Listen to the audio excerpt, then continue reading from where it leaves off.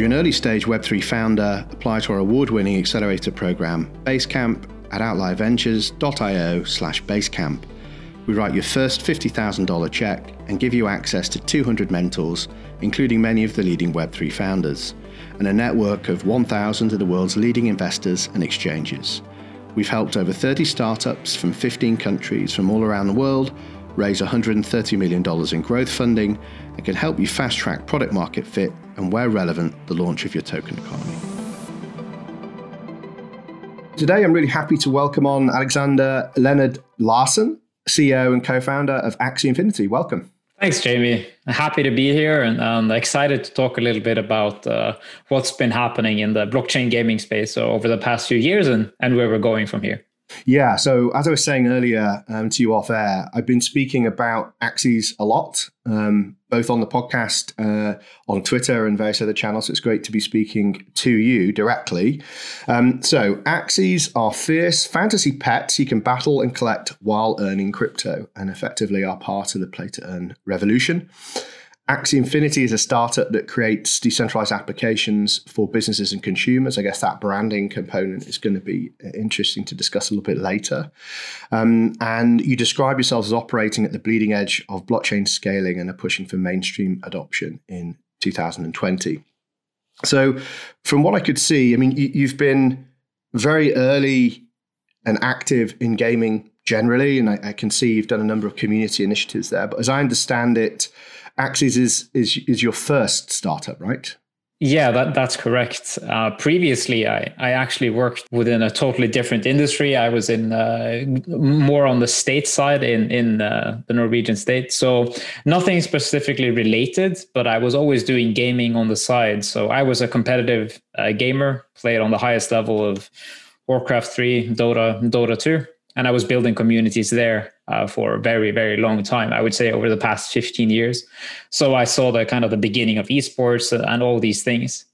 But in terms of working in the gaming industry, I didn't really feel like there was a space necessarily, because all the what can I say? It was so hard to find a niche that actually fit because the margins were so small. And the innovation was not really there over the past, I would say, 5 to 10 years.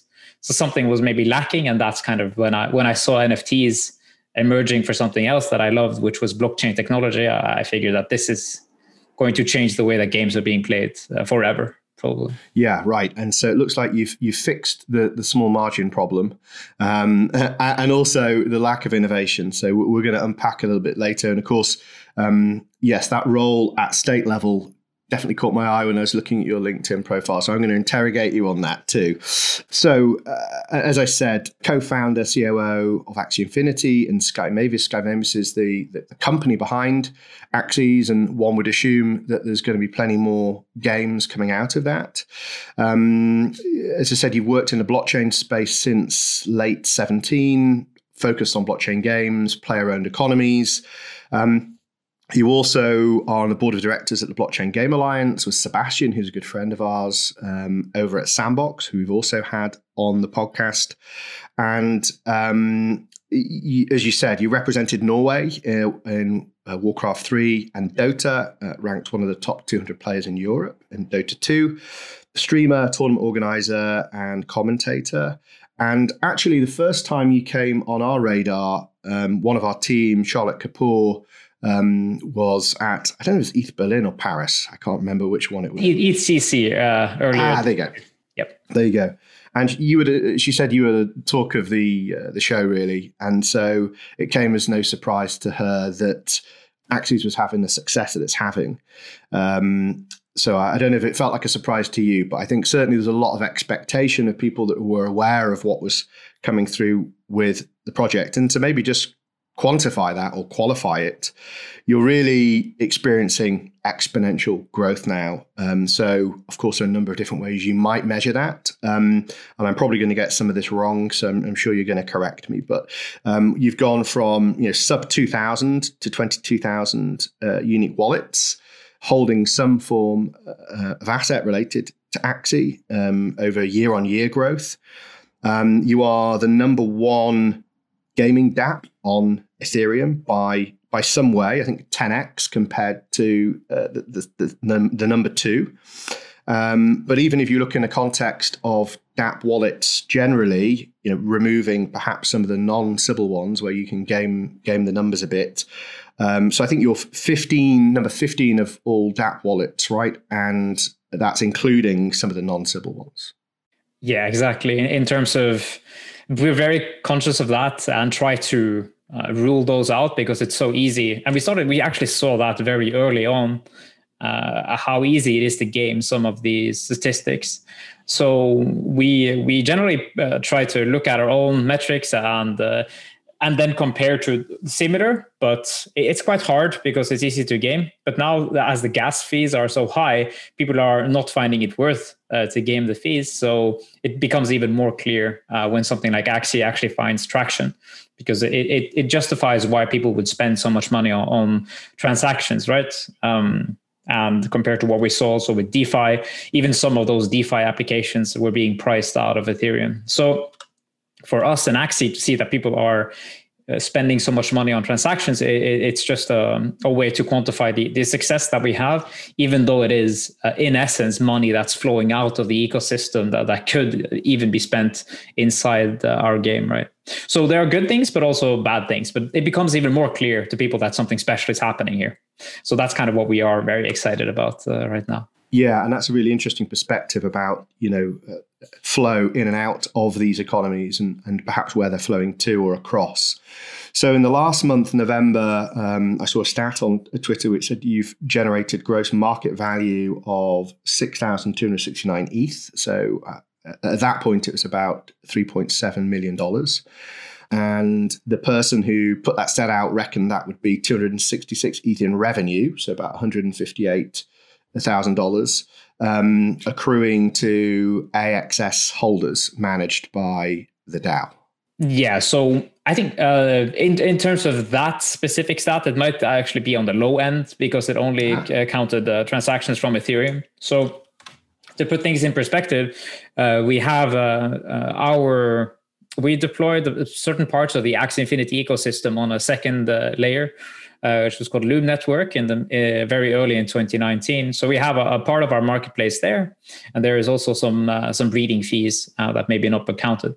So over the past 30 days, we've had around 430 Ether in revenue, and that revenue is actually for now flowing into the Sky Mavis team.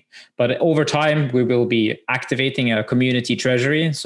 And that means that 100% of the revenue that's flowing into Axie Infinity will be put into that treasury, which then is governed by the holders of our native Axie Infinity token. And there's a lot of interesting things there that we can discuss as well, how it's designed, but it could be that we are getting ahead of ourselves. So, well, yeah, I mean, and it's interesting you mentioned Loom, because I guess that's linked to this point earlier around bleeding edge of blockchain scaling. So there's probably a clue in there somewhere as well as to some of your intentions. So maybe we pick up on that a little bit later. But, all in all, it's going really well. And, I guess for a first-time founder, I think that's amazing to see as well. I think a lot of people will be very envious of that success straight out the gate. So aside from Axie, we're going to get into the specifics of it a little bit. As you might have seen on Twitter, I have been playing it with my daughter. It's one of the first experiences where she's 7 years of age. She actually understands kind of what I'm doing now for a job. So it's quite nice to be able to experience it. We're not very good. We keep losing. I'm having to spend more and more on the Axies just to compete. But hey, it's been a fun experience. I'm kind of getting my head around the game a little bit. But I think what's interesting about you as a founder is, you're clearly somebody from gaming that has arrived into the crypto world, not overnight. You've been in it for several years and been at the heart of the Ethereum community. But this convergence of these two worlds, I think, is really interesting. And it raises lots of questions around the idea of what we're building as a digital economy and how people can participate in that digital economy and concepts around financial inclusion. And I know that's a big part of what drives, for example, Axies and Axies Game. I've heard that there are whole villages in Southeast Asia that are earning their income, weekly income from playing Axies, which is really cool to hear. So maybe to just build upon some of the things we were talking about in the intro as to your background. So you'd started kind of creating esports content back in 2014 with something called, I don't know how to pronounce that, Dagblatt? Actually, it's even before that. So okay. I think we have to kind of start maybe at the beginning. So yes, I was playing Warcraft 3 at a very high level when I was maybe 18. That's when I was 17. So right now I'm 34. So it's quite a long time ago. I think with early 2000s, 2003 maybe. And then what happened is that I always wanted to make content, and I felt like we needed someone to start something for the community. So we ended up actually founding. I guess calling me a first-time founder would be wrong, but maybe more in the traditional sense that you think of a founder where someone is making something to make money, right? We came from the point of making something of value to the community from the beginning. So we made this website called eventually as it called Dota.no, which was basically a community site where people could host tournaments and create things in there. And then I started actually working as a commentator for the Norwegian national newspaper, which is called Dagbladet eventually. So that's kind of skipping ahead quite drastically. But these things are quite connected in a sense of where my personal feelings of kind of where you come from, you have to provide value no matter what it is. If you come from a perspective of extracting value immediately, you will oftentimes kind of destroy everything that you're trying to do before it's kind of kicked off. And that has also evolved into how we look at things from the Axie perspective, more so than anything. So yeah, that's also why I was so attracted to Web3 and to kind of the ethos of where the economy is more open and shared with everyone who is adding value, because then it's much more natural for those who come in and they provide value. They can also extract something in return eventually, more so than in these traditional economies which are very gated. So yeah, it's quite exciting to see this major shift in the mindset of people, and how easy it could be to get started making something of your own, a business in the future. But as a first-time founder, as you say, yeah, that there's definitely something unique that's happening. But I wouldn't say that it is my absolutely first time. It's just been a part of the journey, so to say. Yeah, no, that makes sense. And before we kind of get into all of that, I did want to poke at the being executive security officer for the Norwegian government. I guess you're going to tell me you can't talk about that. Yeah, exactly. It is quite private, but I was working in the army a little bit, and then after that, I did my economy education at one of the better schools in Norway, and then eventually ended up somewhere totally different. But yeah, I had a lot of fun. But it was not necessarily something that I figured I would be doing for the rest of my life. It was a massive learning experience and some sensitive things. So can't really talk too much about it, but it has definitely affected the way that I lead things. So I'm quite direct and try to be as transparent as possible whenever I am discussing or handling people. I think it's much more preferred to that than when you are doing it, like talking around everything. So for me, it's quite direct. And having worked a lot in Asia over the past, I would say 3 years, it's taken a little bit of getting used to the way that they handle things there. So I quite frequently get told that I might be too direct. But also I think that's a part of what makes me, so that they can respect that, or some people maybe don't. But I mean, that's kind of the way it is. Yeah, and it's interesting, and we were jumping around a little bit, but if you look at Axies, as I understand it, you have this kind of split Scandinavian, Southeast Asian team presence, and that also feels representative of when I'm speaking to people who are in NFT gaming. As a geographic distribution, there does seem to be a lot of gravity around Scandinavia and Southeast Asia. Why is that? I mean, I didn't actually consider that, but Sweden, Norway, Scandinavian countries, more so than anything, that the very, very early in terms of the internet as well. So I can see that. I can see the attraction there in Swedes, in particular, big gamers. So yeah, that there is something there about taking part in the new economy that's forming. And in Southeast Asia, they do love grinding for things, and it's just like a major. The amount of work that they are willing to put in for something is truly amazing to see. And that's also what attracted me to actually take that leap and to join a team that's located in Vietnam. So, for me, I guess I'm segueing a little bit, but to kind of the founding story of Axie and where the founding team met. It's me, and then there is Jeff, whose name is G-Host Axie. Some might have known him from Twitter. He's quite active there. He's from the US. And then we have 3 guys from Vietnam who are part of the core founding team. And what happened is that we actually met when we were playing CryptoKitties from the beginning in late 2017. I was working for another startup at the time who was also doing player-owned economy stuff, but they didn't go so well. But in any case, Parsec, right? Yeah, that was Parsec Frontiers. Yeah. So in any case, I met these guys and I figured that they believe the same thing that I do. And what we felt is that CryptoKitties had such a massive potential. And I actually sadly don't think that they realized that before it was too late. So they didn't believe the same we did in the sense that the empowerment of the community. They did realize that later, but in my opinion, probably the strongest thing of CryptoKitties was the community that was forming around there. So that's where we met, and we agreed that this is amazing. We want to build something with NFTs because we feel like NFTs could be the gateway to the masses, to crypto, because it makes so much sense that you would own your unique items and your identity. Actually, whatever it is that you're doing online, this can be stored as NFTs, as a badge or as an asset, and then you can bring it with you. Not necessarily like you can use it in other games, but at least as a proof of that you are you. So that was very attractive. And then we set out to build Axie because we wanted to make something very simple and easy for players to experience crypto. And after that, it kind of evolved into so much more once we started seeing this whole, the engagement and how wild people are about Axie and the IP that we are creating right now. So what we actually realized is Axie Infinity is much more than a game. It's actually also a job platform and a social place where you meet your friends, you hang around, you live together, you talk together, and then you also work together. And I think that's also some of the foundations of this new economy, what it enables, where people who are interacting with the products, they're also rewarded by it.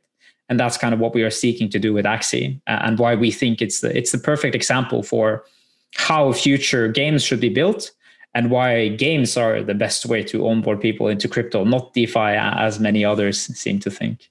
Yeah, well, it's interesting. I had Robbie Young, CEO of Animoca Brands, on last week, and he said, look, if you look at every major period of mainstream adoption of technology, it's been driven by entertainment. And so I think in that context, when you think of Web3, the digital economy that's forming, all of its principles around user centricity and stuff like that, I think the easiest way to bring people on is through something like gaming rather than necessarily DeFi. Although I do want to talk about this later, how the things that you earn in this digital economy through gaming can be used as a form of collateral in DeFi for borrowing and lending and stuff like that.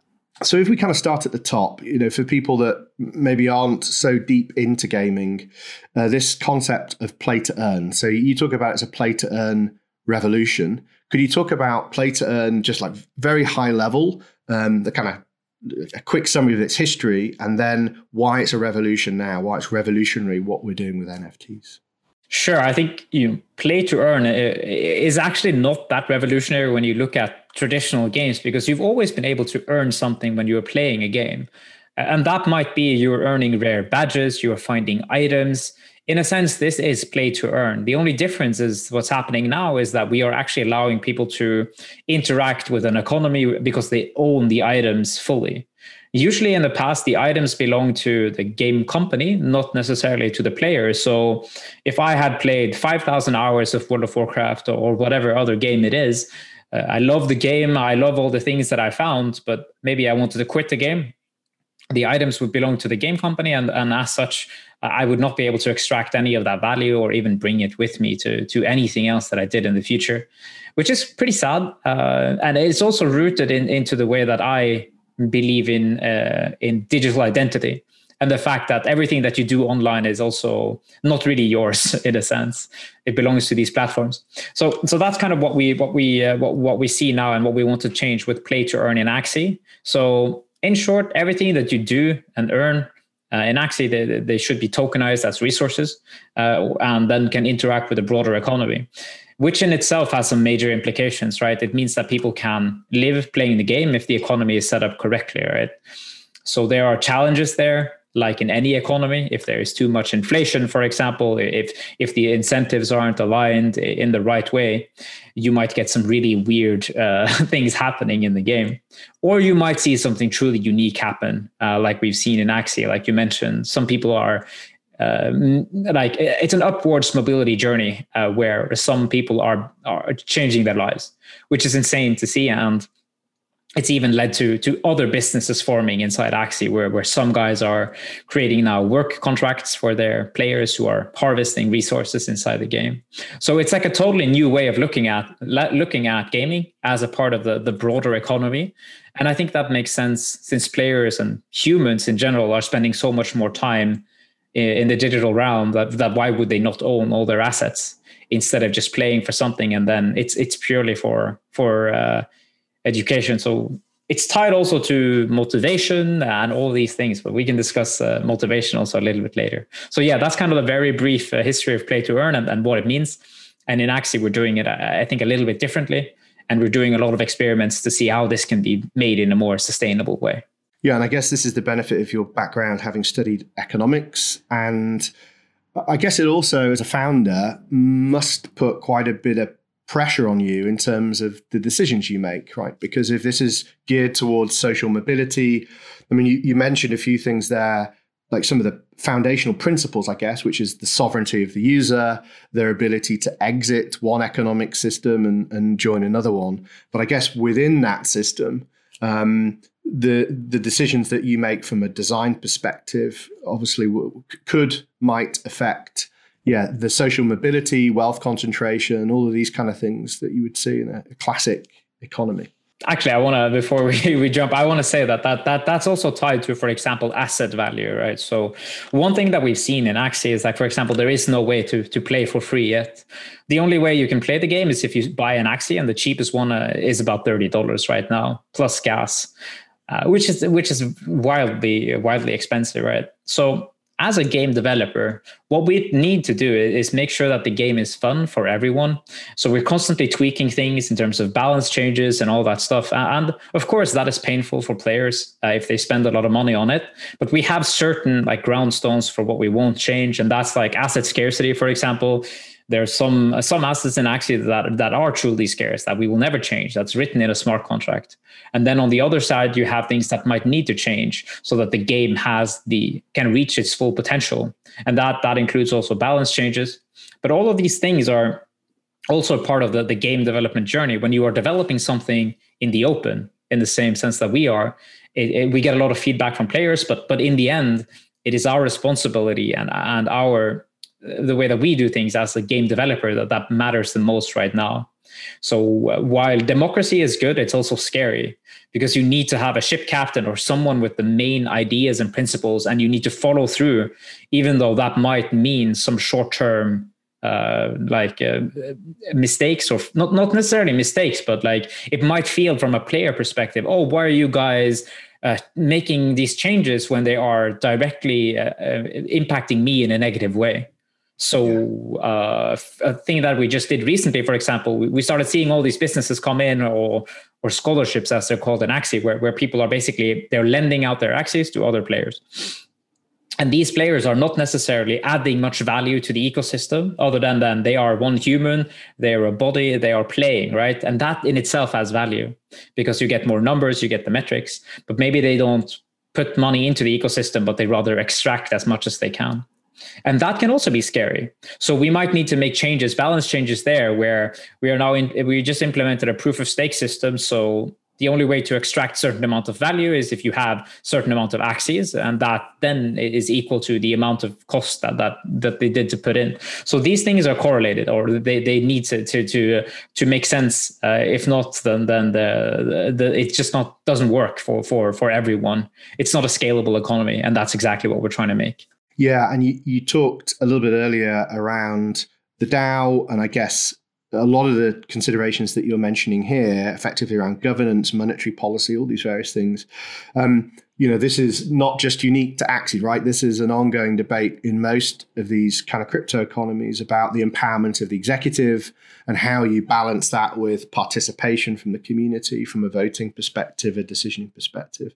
And, it does kind of raise some questions around, if people are lending assets for certain, for people to be able to play that can't afford to join the economy themselves, is that a new form of digital serfdom, and lots of really interesting things. So let's get into the game first, because I think some people are probably trying to think what the hell is Axies. Let's get that out of the way, and then we can go back into all of that stuff. So could you just explain the concept behind Axies, the land component? You've got a quest component. I haven't actually done the questing yet with my daughter, so.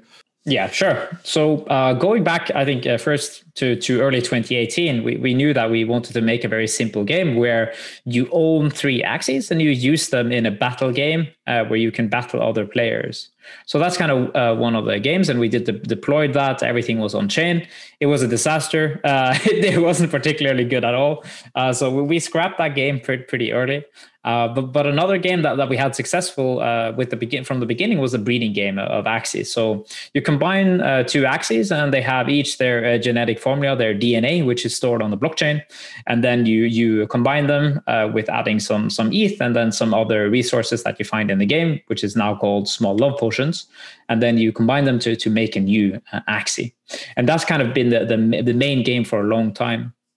And then early on in 2019, we introduced the version 2, I should say, of the battle game, which is the one that exists right now. And what happens there is that you play with your Axies in a 3 versus 3 combat. You enter similar like in iOS or Windows or whatever kind of application you want to use. Then you enter a battle game using the Axies that you own, and you get cards, which is tied to the abilities of the Axies. And then you use the cards, you have energy. That's kind of the principles of the battle game. And then whoever wins, they earn small love potions, which you then use to breed new Axies. So these games are connected. But in short, you can say that Axies are similar to workers. You need workers to interact with the economy and to all the games that we are making. So what we're working on right now is a land-based gameplay where players need both land and Axies to interact with it for now. And that's pretty simple, where you build your kingdom, you can harvest resources, you can attack monsters, and these resources are, of course, tokenized, and they will be in the future. So they can also have an impact on the economy. So we're very excited to release that in the middle of next year. Should be quite fun. So we're testing it. And that's also more in a sense of a persistent environment. Like think of it like an MMO. So everyone starts at the same time. And then like the time starts going, people can harvest resources and these kind of things. So should be fun to see. But the end goal for Axie, all of these things are user acquisition strategies. So this is where we are different from, I would say, other game companies and other virtual world companies, because for Web3 and Axie to actually function, the end goal is to make it into a virtual world. And by saying that, I mean, if you look at, for example, Fortnite, and you can compare that to Roblox and Minecraft. In Roblox and Minecraft, right, the only way, there's no main game, right? The main game is to create content of yourself, and then people play, they have fun together. Meanwhile, in Fortnite, they have like a main game, which is the Battle Royale game. People drop together, they play together. But these things will eventually be the same, I think, in my view, where the end goal is to have people spend all their time in these games, in these virtual worlds, where people can then, as in Fortnite, you can watch concerts together, right? You can do things together. And I think that's kind of the true power and the hidden potential of something like Axie. When you look at, for example, in the crypto space, you have Decentraland, right? And you have also Sandbox. Both of these platforms are doing the platform approach first, where they make a platform, they want people to come in, they want people to build. In Axie, we have games. We want people to come in to play the games, and then they can own the land and then turn that into a virtual world in the end. So that's kind of the very long-term perspective of what we're trying to create. Yeah, very exciting. And so just to give give a feel for the type of player, this isn't just for kids. I mean, I'd argue it's probably more adults playing it than kids, right? And just from my own experience, it's quite a complex game. As I said, I'm not winning very much, and I'm not that stupid. But I found myself like nudging my daughter off the desk because she loses a lot more than me.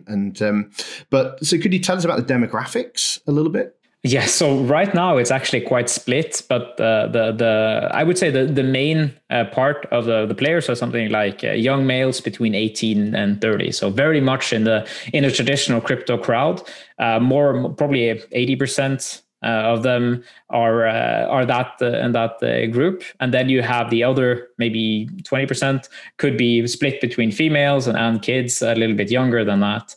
So, and also some, of course, older. But in general, the biggest part is like the traditional crypto crowd. They come in, they see the potential for something like Axie in the long term. But what we've also seen a lot of success with is that people can introduce their family to crypto by something like Axie, because while the game is a little bit complex right now, it's still just a game in its sense with cute characters and cards that you play. And if you find it too hard, you can always play the adventure mode, which is structured in a way that you can learn the game in a quite simple, straightforward way. But that's also going to be improved. So we're introducing an upgrade to the battle game, which should be available early next year, but I can't go too much into details about that. It's still a little bit secret, but yeah, it's very a massive improvement, I would say, to the current system. Yeah, well, fortunately, my daughter doesn't know that she's playing with about $1,000 worth of Axies at the moment. She still thinks it's a little fun game.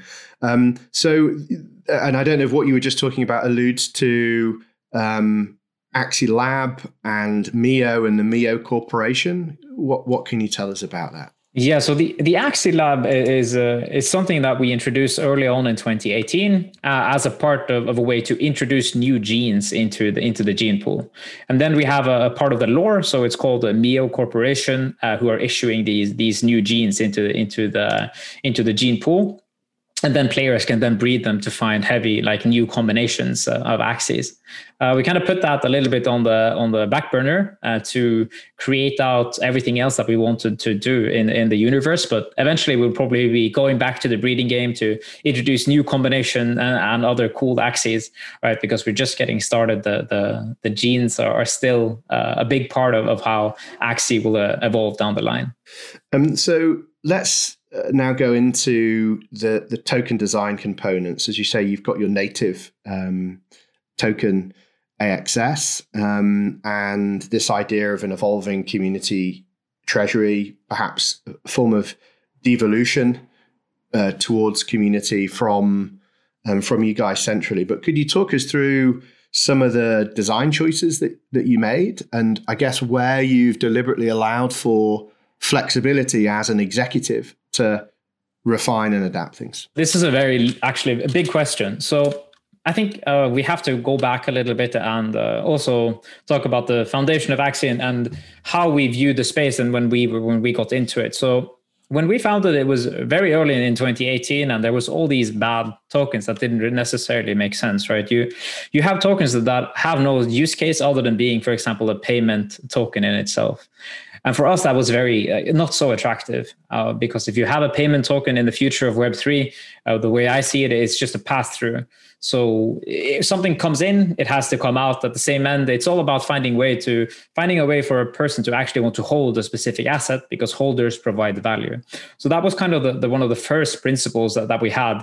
We wanted the token to be holdable. It needed to have some kind of fundamental value in it. And then we started to think like, how can we tap into the community potential that is Axie? Because we started seeing like people were taking tattoos, they were making games on top of what we realized was the platform, right? And then we figured, well, the way that we can double down on this is to decentralize the platform and share the ownership with the people who are actually providing the most value to the ecosystem, the truly passionate people, right? And the question then comes to mind, like when you are introducing a token, there are a few ways that you can do it. So for example, everyone has now figured out that it needs to be tied to the revenue somehow, to the fees that the platform or the network is generating. So in a traditional, like for example, the early token models, which had something like this, they have something called a buyback and burn model. And then you would look at something like MakerDAO, for example, where all the fees that are generated from the MakerDAO, the CDP creation, is being used to buy back, and then they burn a certain amount of Maker tokens, which is cool because it's a good way to drive value for the token. But the issue there is that it also rewards those who are only passively holding that specific asset. So there is no incentive for the holders of the Maker token to actually provide value to the ecosystem, because all the holders because the other people are doing that. You can just be there, you can just add it, you can just have it, and then that's it, which is kind of lame. In our opinion, right? So the original design for the Access token was that there was a buyback and burn mechanism. And then we started working with Delphi Digital, a well-known token research firm who had been paying attention to Axie since the very early days. And what they pitched us was more in the sense of, how can we make sure that the holders of this token, they are actively participating by creating a value, and they are playing the game. So if you are now a holder of an Axie, of an Access token, and you also stake that token in the platform, then you also play and you also vote. So you do this work, right? Instead of being a passive holder, you're also working, and then you are providing more value to the platform, which is then a positive feedback loop. That's really when we can see tremendous growth inside the ecosystem and reward those who are the true believers of what we're trying to create, rather than everyone else who is kind of just holding it. Of course, they can also join the journey, but it's only fair that those who provide the most value get the most active rewards. So that's kind of the whole foundation for the Access token. And that's why we think it's so cool to see the reception that it's had. I think after it launched in the market at 10 cents, and now it's trading at 38, I think, up close to 40. So it was peaking at 68, and now, I mean, the market goes where it wants, but it's still very interesting to see the response. And I think the potential is just massive when it comes to adoption, and it's easier to also calculate how much value should this network be worth, because all of the revenue that's flowing in is being put into the treasury, and these kind of things are also very much aligned with the way that we see the space, because we believe in transparency, and we think that's probably one of the most important things that a blockchain game and a network should have. So that's kind of the overlying the high level design of the Access token, and why we're so excited, and why so many others are so excited for what we're building. Yeah, and again, it's really interesting because there are many age-old debates within those decisions, right? You know, what are the roles of workers within an economy versus those that are purely providing capital?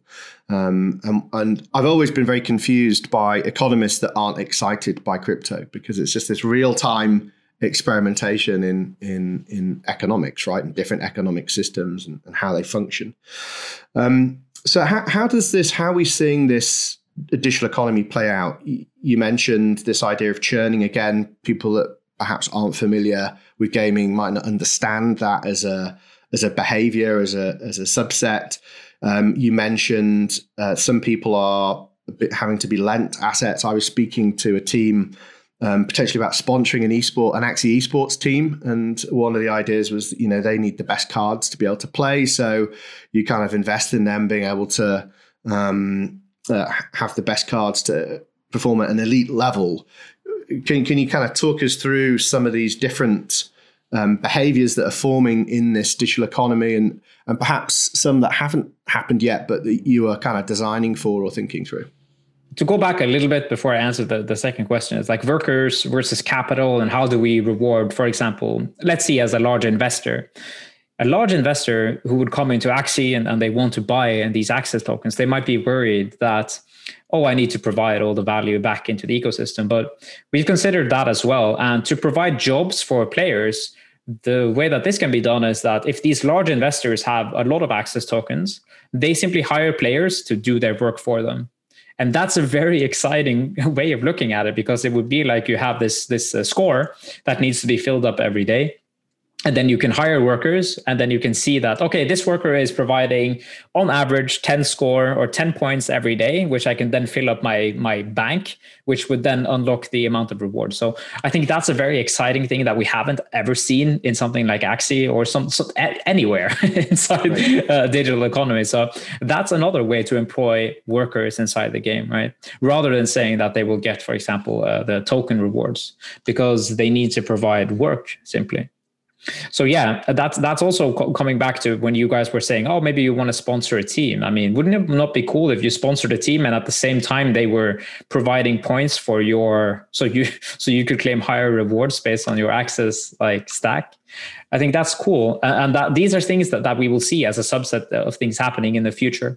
So one thing that we've seen as a concern for players is what you mentioned, right? People might need the best cards. They might feel like they're capped in terms of potential of like this I can't win unless I have the absolute best cards, right?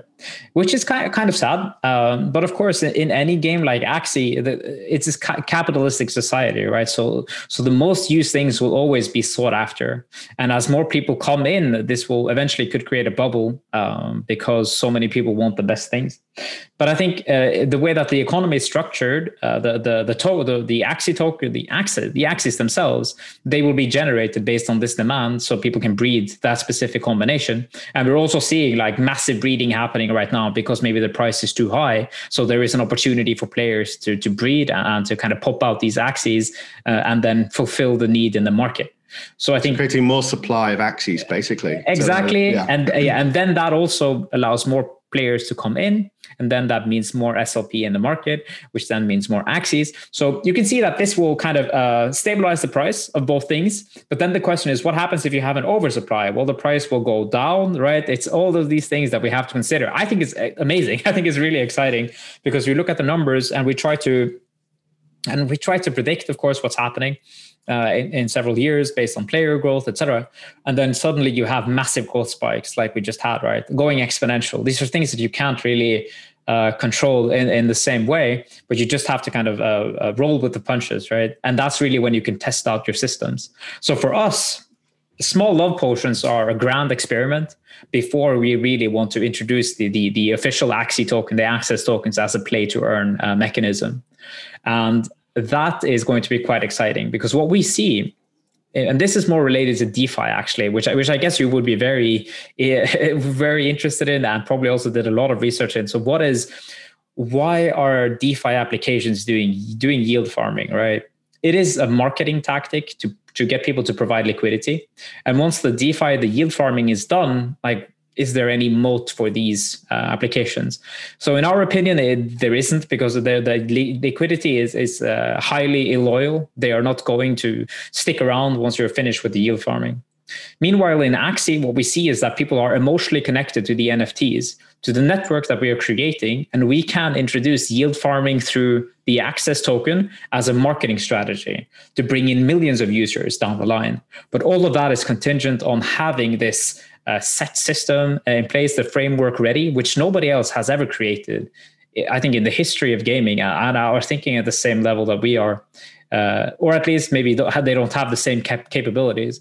A lot of people might be considering what's happening, but making something and doing it, living it, is totally different than being from the outside and then saying, oh, you guys should, like when we're changing something, oh, you guys should just be doing this instead. I mean, great. Thanks for the feedback, mate. But we literally spend our life thinking about this. I don't see anything else. Yeah. Okay, I'm not going to start ranting, but I think it's so easy to look from the outside and in rather than doing something yourself. Yeah. And it's really interesting. You mention NFTs in the context of, so we did a post recently called DeFi 2.0. And the argument was exactly as you said, that what DeFi had proved over the summer was that, this kind of yield farming was a great form of user acquisition. It was subsidized marketing, but obviously marketing should be done in a predefined campaign. It can't be in perpetuity, especially when you're debasing your economy, your currency, by effectively giving away supply. The flips, and so effectively you have this very promiscuous hopping around looking for yield, all of which is unsustainable. So if you look at something like Aave and Aavegotche, the idea that NFTs can be the loyalty loop, right? So you can have a new form of value that can lock people in after the acquisition campaign's over, without debasing your underlying economy. And I think you're actually coming at it from the opposite perspective, but the same outcome, right? You know, you have the NFT is the sticky thing, and now you can leverage DeFi to accelerate user acquisition, but you can turn it off at the same time, I assume, as well, right? That's kind of the difference. Very cool. So that then feeds into Sky Mavis. Sky Mavis is the company behind the game. I guess the equivalent might be a Rovio Entertainment, the company behind Angry Bird. Like, what's the vision to Sky Mavis? And you know, do you intend to kind of go the Rovio route and end up in, you know, making movies and all kinds of different franchising that might come off Axie's and its IP? Yeah. So the important thing here to say is that Sky Mavis owns the Axie IP. The way that things are structured right now is that Axie Infinity is one separate product of Sky Mavis, and we are spinning out the ownership of the revenue stream, so to say, in a separate token, right? And instead of taking massive founders' rewards, we are putting a big part of the tokens on the Sky Mavis balance sheet, so that Sky Mavis is incentivized to keep building for an extended period of time. And I think that's also where a lot of other founders fail in terms of how are they structuring the tokens and making sure that the incentives are aligned between investors, players, and token holders, right? So for Sky Mavis, we raised a seed round in the middle of 2019 with some excellent investors. Among those are Animoca Brands, like you had on board here, and then Hashed, 500 startups. We did attend a startup school there, I should say, which was really nice. And some other very key investors. These guys are aligned with us, the way that we are structuring the tokens, and they didn't get any free tokens when we released the access token to the market. So we're putting these tokens on the balance sheet of Sky Mavis. And if we make other products, it's possible that these other products would also have tokens of their own, because this is just the way that I see any product inside Web3 should probably have their own token to capture the revenue streams if you want to reward those who are actively participating in the value that's being created there. So that's kind of the first step of it. Of course, we took a minor founder reward and something to reward the team, but I think that's also should be okay. But I hope that the way that the token economy for Axie is structured can be the gold standard for other like founders to look at in the future, instead of being greedy. And then when I look at other tokens, I don't understand why people are investing in them, and I don't understand why is this okay? It shouldn't be like that, in my opinion. It's so strange to see these massive and fat rewards that go to one person, when the only way to create something of value is to have a long-term vision for what it is that you're doing. There's a reason why equity is bound up for such a long time. It doesn't make sense that someone would get rich of working for a year or something like that. This is a long-term thing that we're creating, and that's kind of the way that the incentive should be aligned. So for Sky Mavis, the long-term vision is to make an ecosystem for many games, and we're making also the infrastructure for that. But everything is related to Axie Infinity first. So we have our own EVM sidechain to Ethereum, which is going to be in public testnet coming out in a few weeks.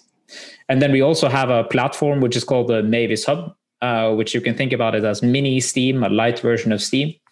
And inside that light version of Steam will be the wallet and also the marketplace, and also tied directly into the role in the sidechain that we're creating. So quite simply said, if you're a new player, you want to play, you log into the Sky Mavis Hub, and that's it. You have your wallet, you have everything that you need to do to interact with everything in Axie. And then if you then potentially want to do something for other games or other Axie games, maybe we will integrate them too in the future. But that's kind of for the long term. Our goals right now is to make something so amazing for Axie and so easy to use for anyone that the only thing that people have to consider when they start playing Axie is that this is an amazing game. This is fun to play. And it also has the benefits of being open, transparent, and the economy is owned by the players and everyone else who is participating in this economy. And I think that's our opportunity. And that's also what the traditional gaming industry isn't really interested in, because the margins are so fat for those who are winning, right? Why would they want to do something like what we're doing? Because we're actually giving away some of our upside, but that's also why the growth can be exponential. And I think we're just seeing the beginning of what something like this can enable. It's a revolution, actually. It does sound weird, but I mean, that's the way that I view it. Yeah, Aleksander, it's been a pleasure having you on. And I think that, for those that haven't fully understood the impact of NFTs, especially in the gaming context for crypto and its principles, like I'm pretty sure they will by the end of this. This is... Axies represents a crossover moment. I'm sure there are going to be many more that kind of copy your success, and that's a good thing, right? Because we bring about the principles that we want to see in the web as a consequence. So thanks so much for coming on, and I'm going to watch with interest as to how the game unfolds, both as a family player and as somebody that's interested in the space more generally. Yeah, thanks for having me, Jamie. It was a pleasure to be here.